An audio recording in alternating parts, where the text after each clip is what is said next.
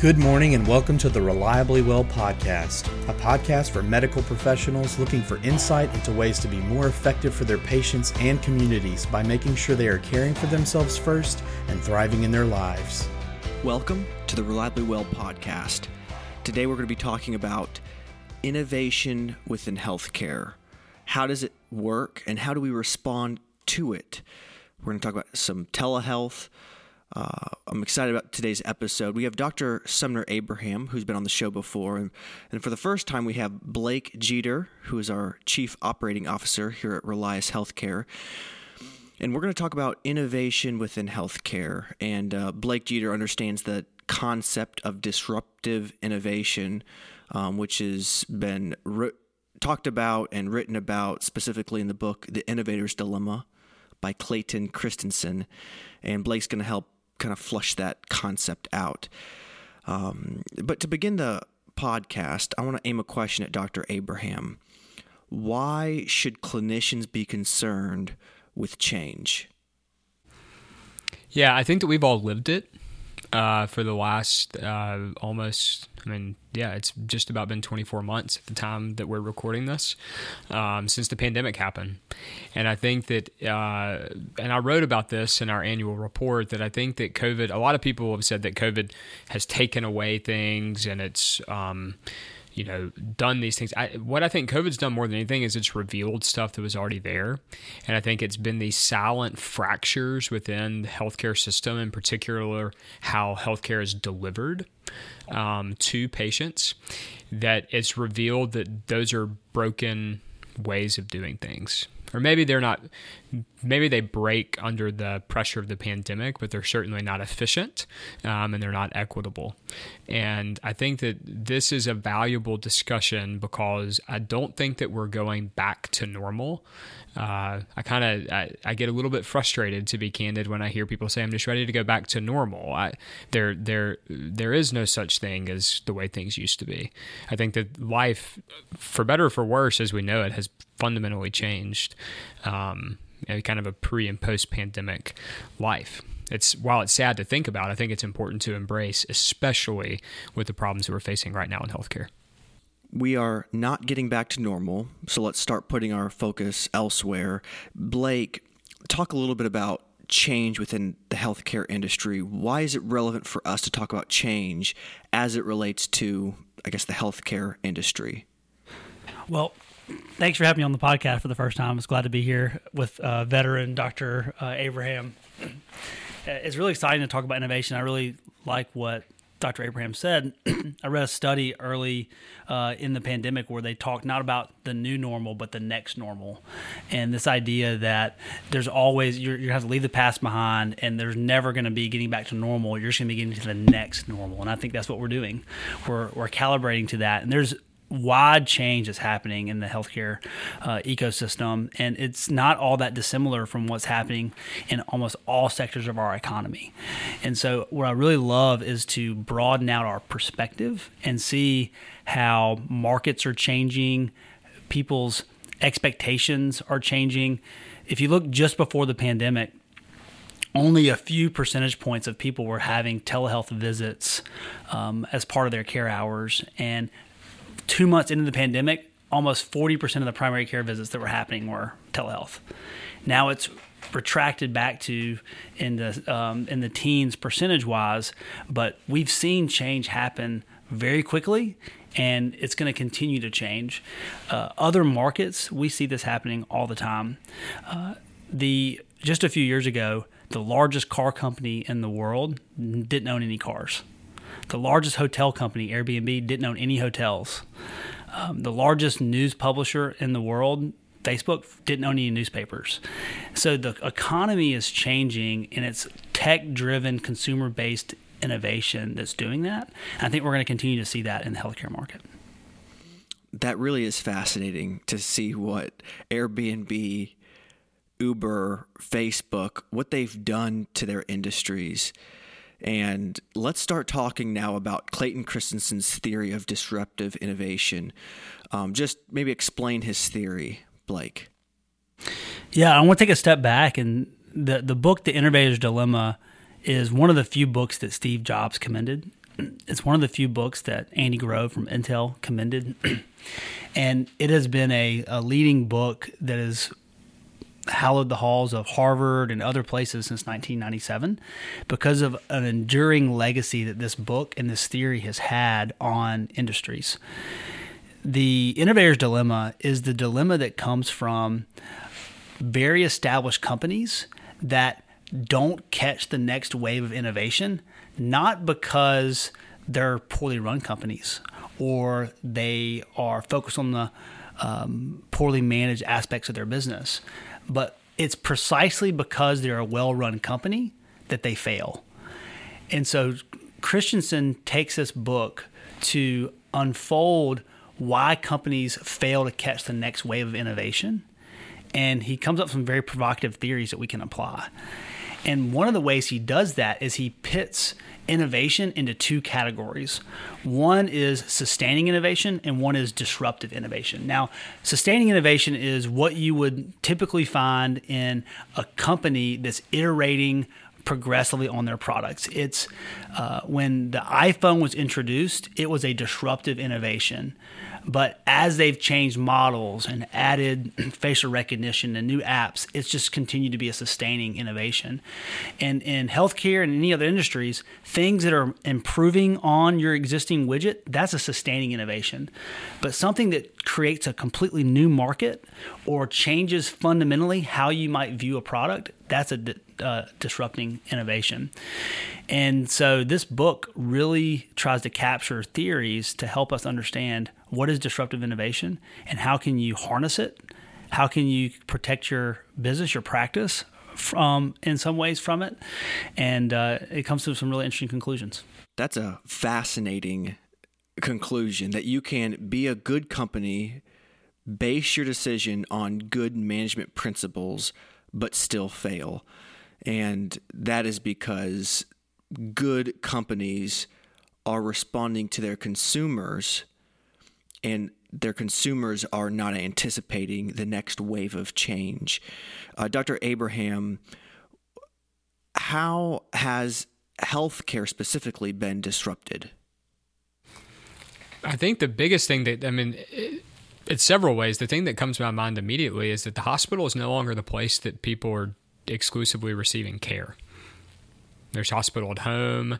There's telemedicine, where you can be sitting at home and see your clinician legitimately wherever you want to. You could be across the globe and see your clinician at the drop of a hat, in theory. You look at things like BetterHelp and all these online therapy platforms that are, have tens of millions of visits that didn't really exist. Kind of like once the pandemic started. I don't know when BetterHelp started, but I think it was probably about the same time that it really took off. My point being is that you're seeing even companies that are traditionally not associated with healthcare.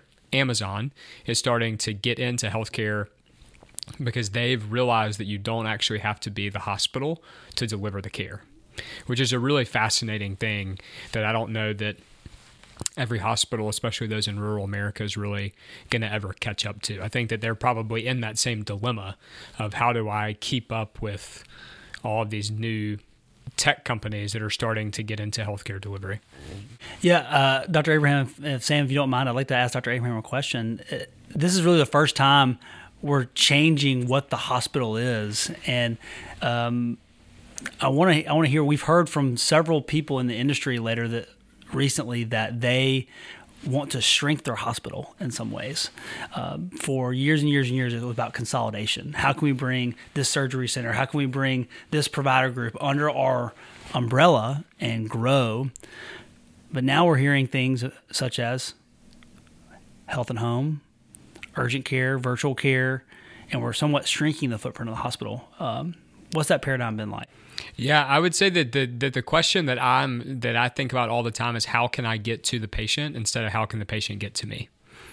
And I think that companies that are really going to win this race, I don't know that it's a race, but win this kind of innovators, contest is to really think through how can you get the clinician to the patient. And that doesn't, as strange as this sounds, though there's nothing that beats the physical touch of a physician, there's nothing that replaces your physical exam. There are great ways to take care of people that don't require an exam room. They don't require an office. They don't require a hospital. And understanding how to reckon with that, especially as all medical training takes place in the hospital, is really fascinating, because you're starting to see the push outside of the hospital into homes and alternative ways of being with providers, that it's very disorienting. And the temptation, I think, is to just bury your head in the sand, latch onto a hospital, and just keep on doing your thing. But if you read a book like The Innovator's Dilemma, or you keep up with the news, you can't help but wonder what in the world's about to happen. All right. And Clayton Christensen does not profess to be a prophet. He doesn't know what the future holds, but he does understand how innovation works. And Blake, based on Christensen's theory of disruptive innovation, what does the future hold specifically to healthcare and clinicians? I think it's a great question. I really like what Dr. Abraham was saying, and I think that we have to think about disruption over long time horizons. So one of the examples in the book he dives into is the innovations that happened with excavators and digging industries. And sometimes it took 15, 19 years for a particular part of the excavator industry to disrupt itself and get down to the ditch, to the home digging apparatus. This stuff takes time. We're in a highly regulatory environment. We have to worry about regulations. We have to worry about reimbursement rates. We have to work with payers. There's a highly complex regulatory framework that will slow the path of innovation. But I think the future is clear. Care in the right bed at the right time in the right place. And I think as generations continue to get older, as our generation and the iPhone generation and the 1990s generation continues to get older and have families and get more care, they don't want to go sit in a waiting room. They want to have care on demand. They want to see a doctor when they want to, and they want to be able to have their chronic disease monitored remotely. They want access. And so none of those things are going to change. The same type of experience we want from our iPhone, from Uber, from Amazon is going to be the same level of experience that patients are going to want from their physicians, their doctors. What I think is really great what Dr. Abraham said is this will never replace the touch of a physician, and putting your eyes on a patient is still going to be paramount as we move into the future. But how can we use all these technologies as a support and an extension of the physician, of the hospital, to get people in the right bed at the right time and get them the care that they need? We're particularly aware of this in rural areas like in Mississippi.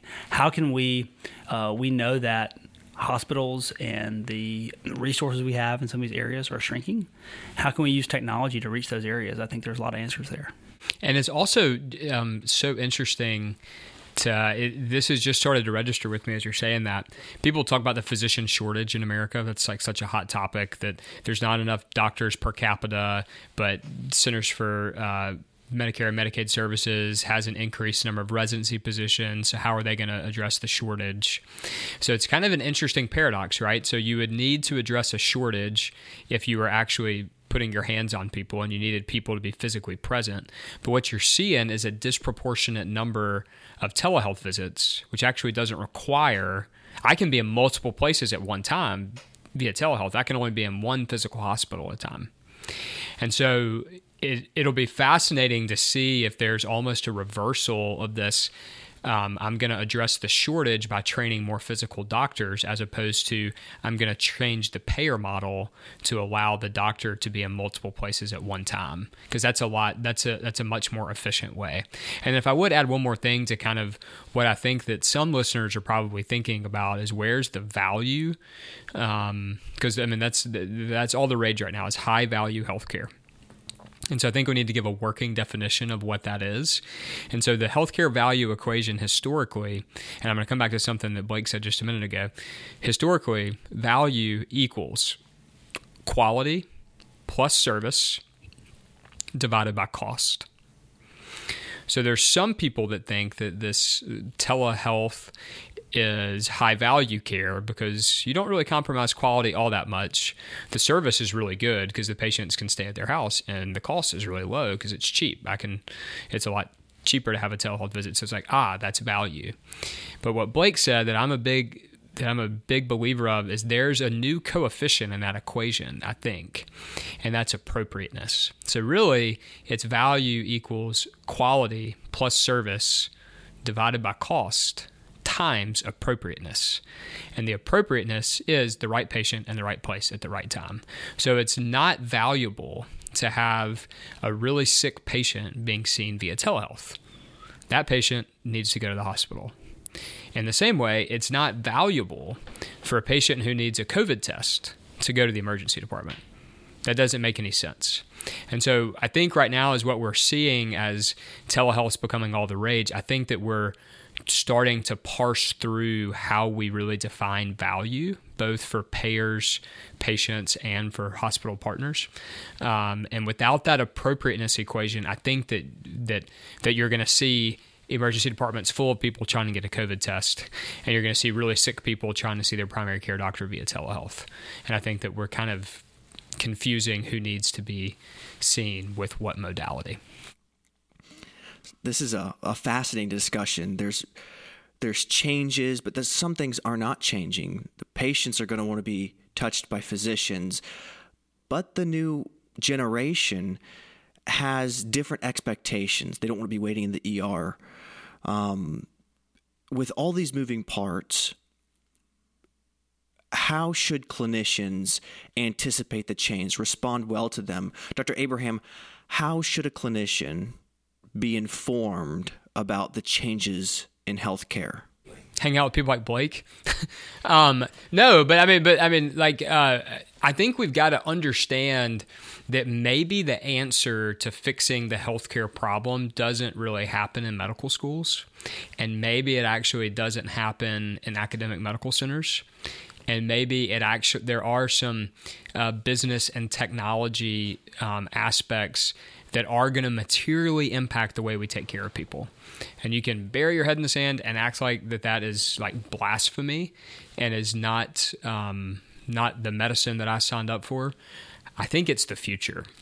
And so I think whether it's picking up Clayton Christensen's The Innovator's Dilemma, or whether it's reading some sort of business journal online where you can get something in your email in basket to read once a day, I think understanding how big players that have a lot of cultural, political, and kind of capital power are stepping into the healthcare space and are disrupting what's happening.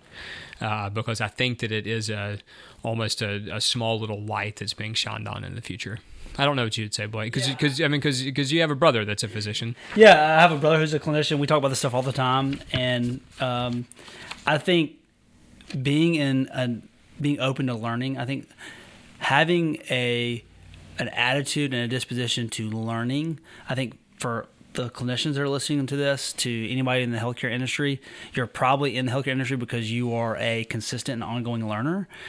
Apply that to technology, apply that to innovation, read publications like MedCity News and TechCrunch, and go to CMS's website for their innovation models. They've deployed 50 different innovation models over the last 10 years, and they've charted a new strategic plan looking at accountable care organizations and health equity and technology and system transformation over the next decade. They're publishing studies, case studies, how things are working. And so it's just being in this constant state of learning that I think really helps. And then surrounding yourselves with a community. I think we want to be around people who are challenging us and giving us new ideas. And so surround yourselves with people in the industry that you respect, that are learning and continue to learn. I think that's a way that you can harness this and see kind of where things are going. I think it's really exciting, but it comes with an attitude of learning.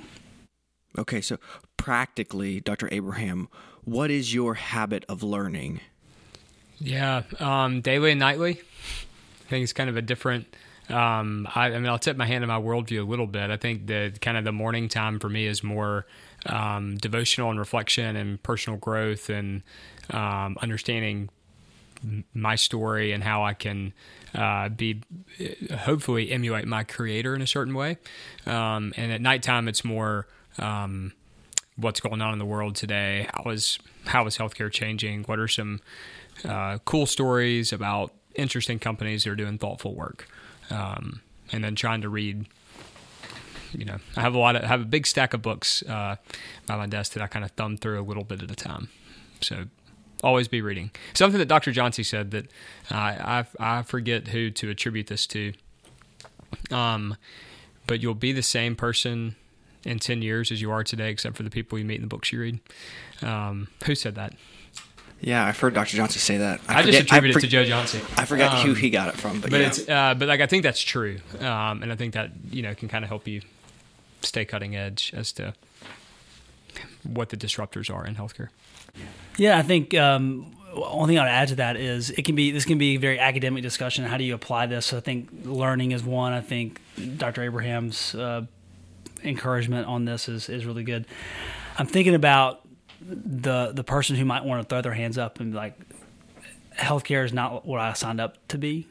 I envisioned myself taking care of patients in this rural community, and I spend 75% of my time doing charts or attending meetings. This is not what I signed up for. I think that when you think about how medicine's changing, it can be easy to get burnout or to get frustrated, but there's some really exciting things. And so it's one way is to also think on your perspective and getting around people like Dr. Abraham or other clinicians or people in your network to be encouraged and see the good things that are happening. It's really exciting, all the things that are happening where people are going to get better care, more evidence-based models for getting better, and then we can get to people who historically didn't have access to a hospital or didn't have access to healthcare. There's some really exciting things about where healthcare is going. It doesn't have to always be negative. And it's important to kind of on that same point, I think it's important for clinicians, and I have to remind myself of this too, that technology in healthcare is not synonymous with the medical record. And I think oftentimes we think about technology in healthcare and that just means more work for me. But I think that a redeeming way to look at technology is actually to apply it to say, how many more patients could I be able to see? How many more lives could I actually be able to impact? How many more communities could I actually do a little bit of good in if I had the technology that allowed me to be there, maybe when I'm not physically present? The two strategies I hear is have a consistent habit of reading, but then also surround yourself with people who are interested in the trends, interested in the changes within the industry. That's helpful. I want to come back now to telehealth as a disruptor. Blake, how is telehealth disrupting the industry? It's a great question. When you think about this paradigm of sustaining innovation versus disruptive innovation, there's certainly lots of sustaining innovation that's happening every day in hospitals and practices at the local level. But we're asking this question, what can fundamentally change the way that we do patient care? What can fundamentally change our practice models? One of the publications that I like to follow is a publication called CB Insights. They released just a few months ago their 150 top digital health startups that are transforming healthcare. And they have a list of from the digital front door to digital therapeutics to clinical trials technology to virtual care to computer-aided imaging across the spectrum that are really taking new approaches that could disrupt this whole industry. And I think one of the key things you're seeing across every one of these is technology. Technology enabling better patient care and end goals. Technology is an enabler, and telehealth is an enabler for better patient care. So we're seeing so many applications for telehealth across the spectrum that are really disruptive. I think you also don't know where these things are actually going to go. That's one of the natures of what Christensen talks about in his book, is that you don't always know the market it's going to go to when you start doing it.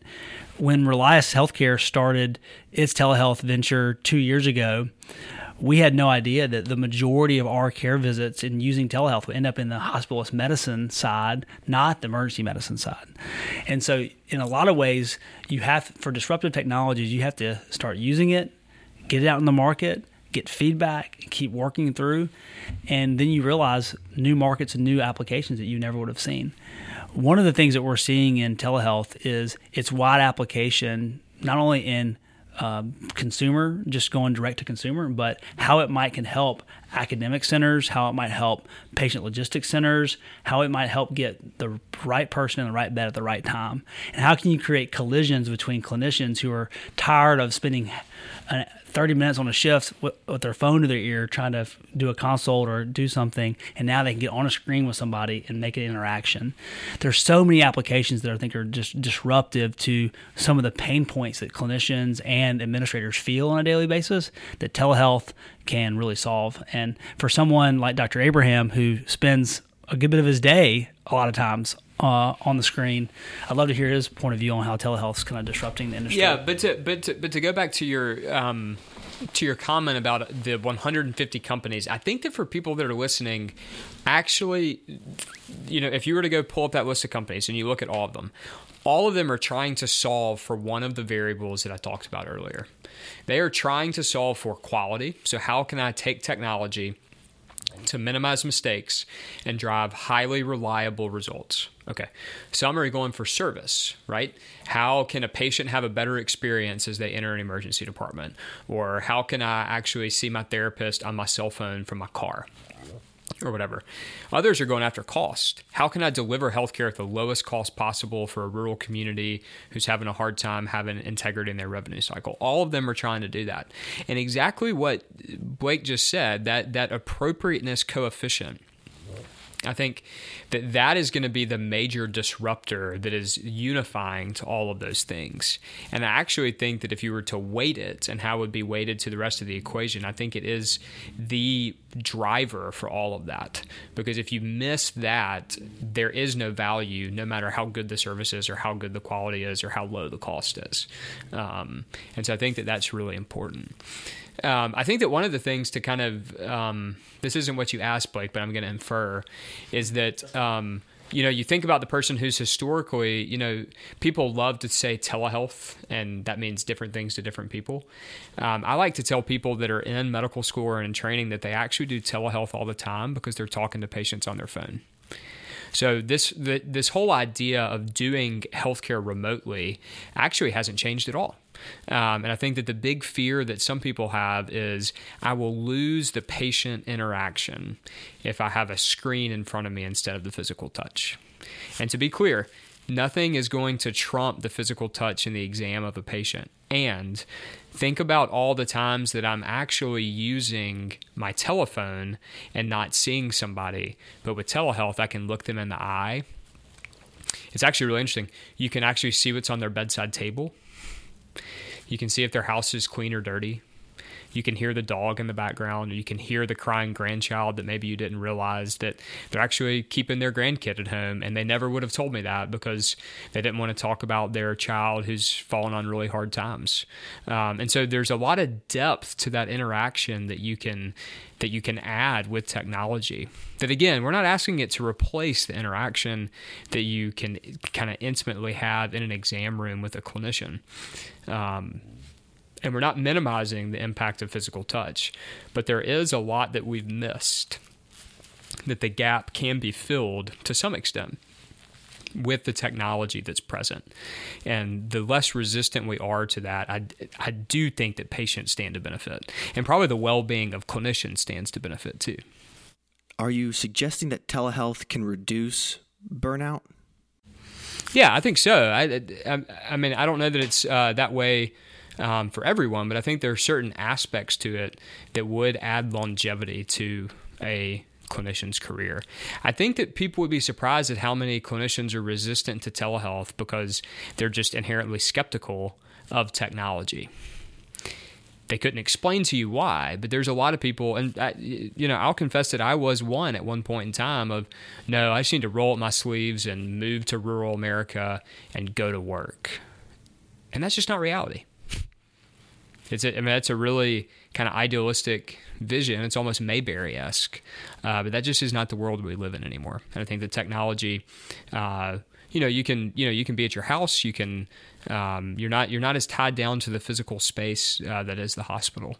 And I think if you can leverage that to actually be able to take care of more people that are more disadvantaged, that have less access, who couldn't see you otherwise, I think that could bring a lot of fulfillment to clinicians as well. And then if you think about some of the biggest things we've heard from our clinicians over the last few weeks, if not year and a half, is how other aspects of their job are impacted by things not in their control. So where telehealth can provide them an extension potentially to care for more people in their own way, we're seeing nursing shortages, hospital shortages, other things that are happening in resources that impact the way their ability to practice. And so how can we use telehealth or technologies like the ones we've mentioned to augment resource shortages that you see in the hospital for their well-being and their good? Here's an example. Dr. Abraham and I saw a demo of a technology solution just a few weeks ago that with an iPhone camera, it could take vitals of a patient. So imagine you're in a hospital and you're short nursing staff, and the initial intake, triage, all those things that happen with a nurse. What if they could sit in front of a screen and get all that stuff done through a camera? That is quick, could be reliable, and doesn't need a nurse. And now that nurse can be in the back helping discharge patients or helping with a really critically sick person or responding to the code. So technology can be used to fill these gaps that we're talking about and then better help the clinician. So those are the types of things that we're looking to support, we're looking to learn about, and we think can be disruptive to the things that we're seeing today. And to be clear, that technology took 17 seconds, and it measured my oxygen saturation, my heart rate, my blood pressure, and my respiratory rate, all by me staring at an iPhone camera for 17 seconds. And it was validated with real clinical tools sitting right there, and they were the exact same. That is disruptive. This really is fascinating, the rate of change within healthcare. Surely healthcare always changes, but with COVID, how that has been accelerated is exceptional. Thank you, Dr. Abraham and Blake, for this conversation. We need to be people, we need to be clinicians who are reading, who are surrounding ourselves with people who are learning, embracing change, and perhaps this change will have good consequences to well-being, may reduce burnout, and that's surely attractive. But this has been a great conversation. Thank you so much. I want to thank our listeners. Thank you for listening to this episode. If you liked it, please share it with a friend. Also, give us a 5-star review. And we want to thank you for this. Anytime you have an idea for a new episode, just reach out to me and suggest it. Until next time, be well.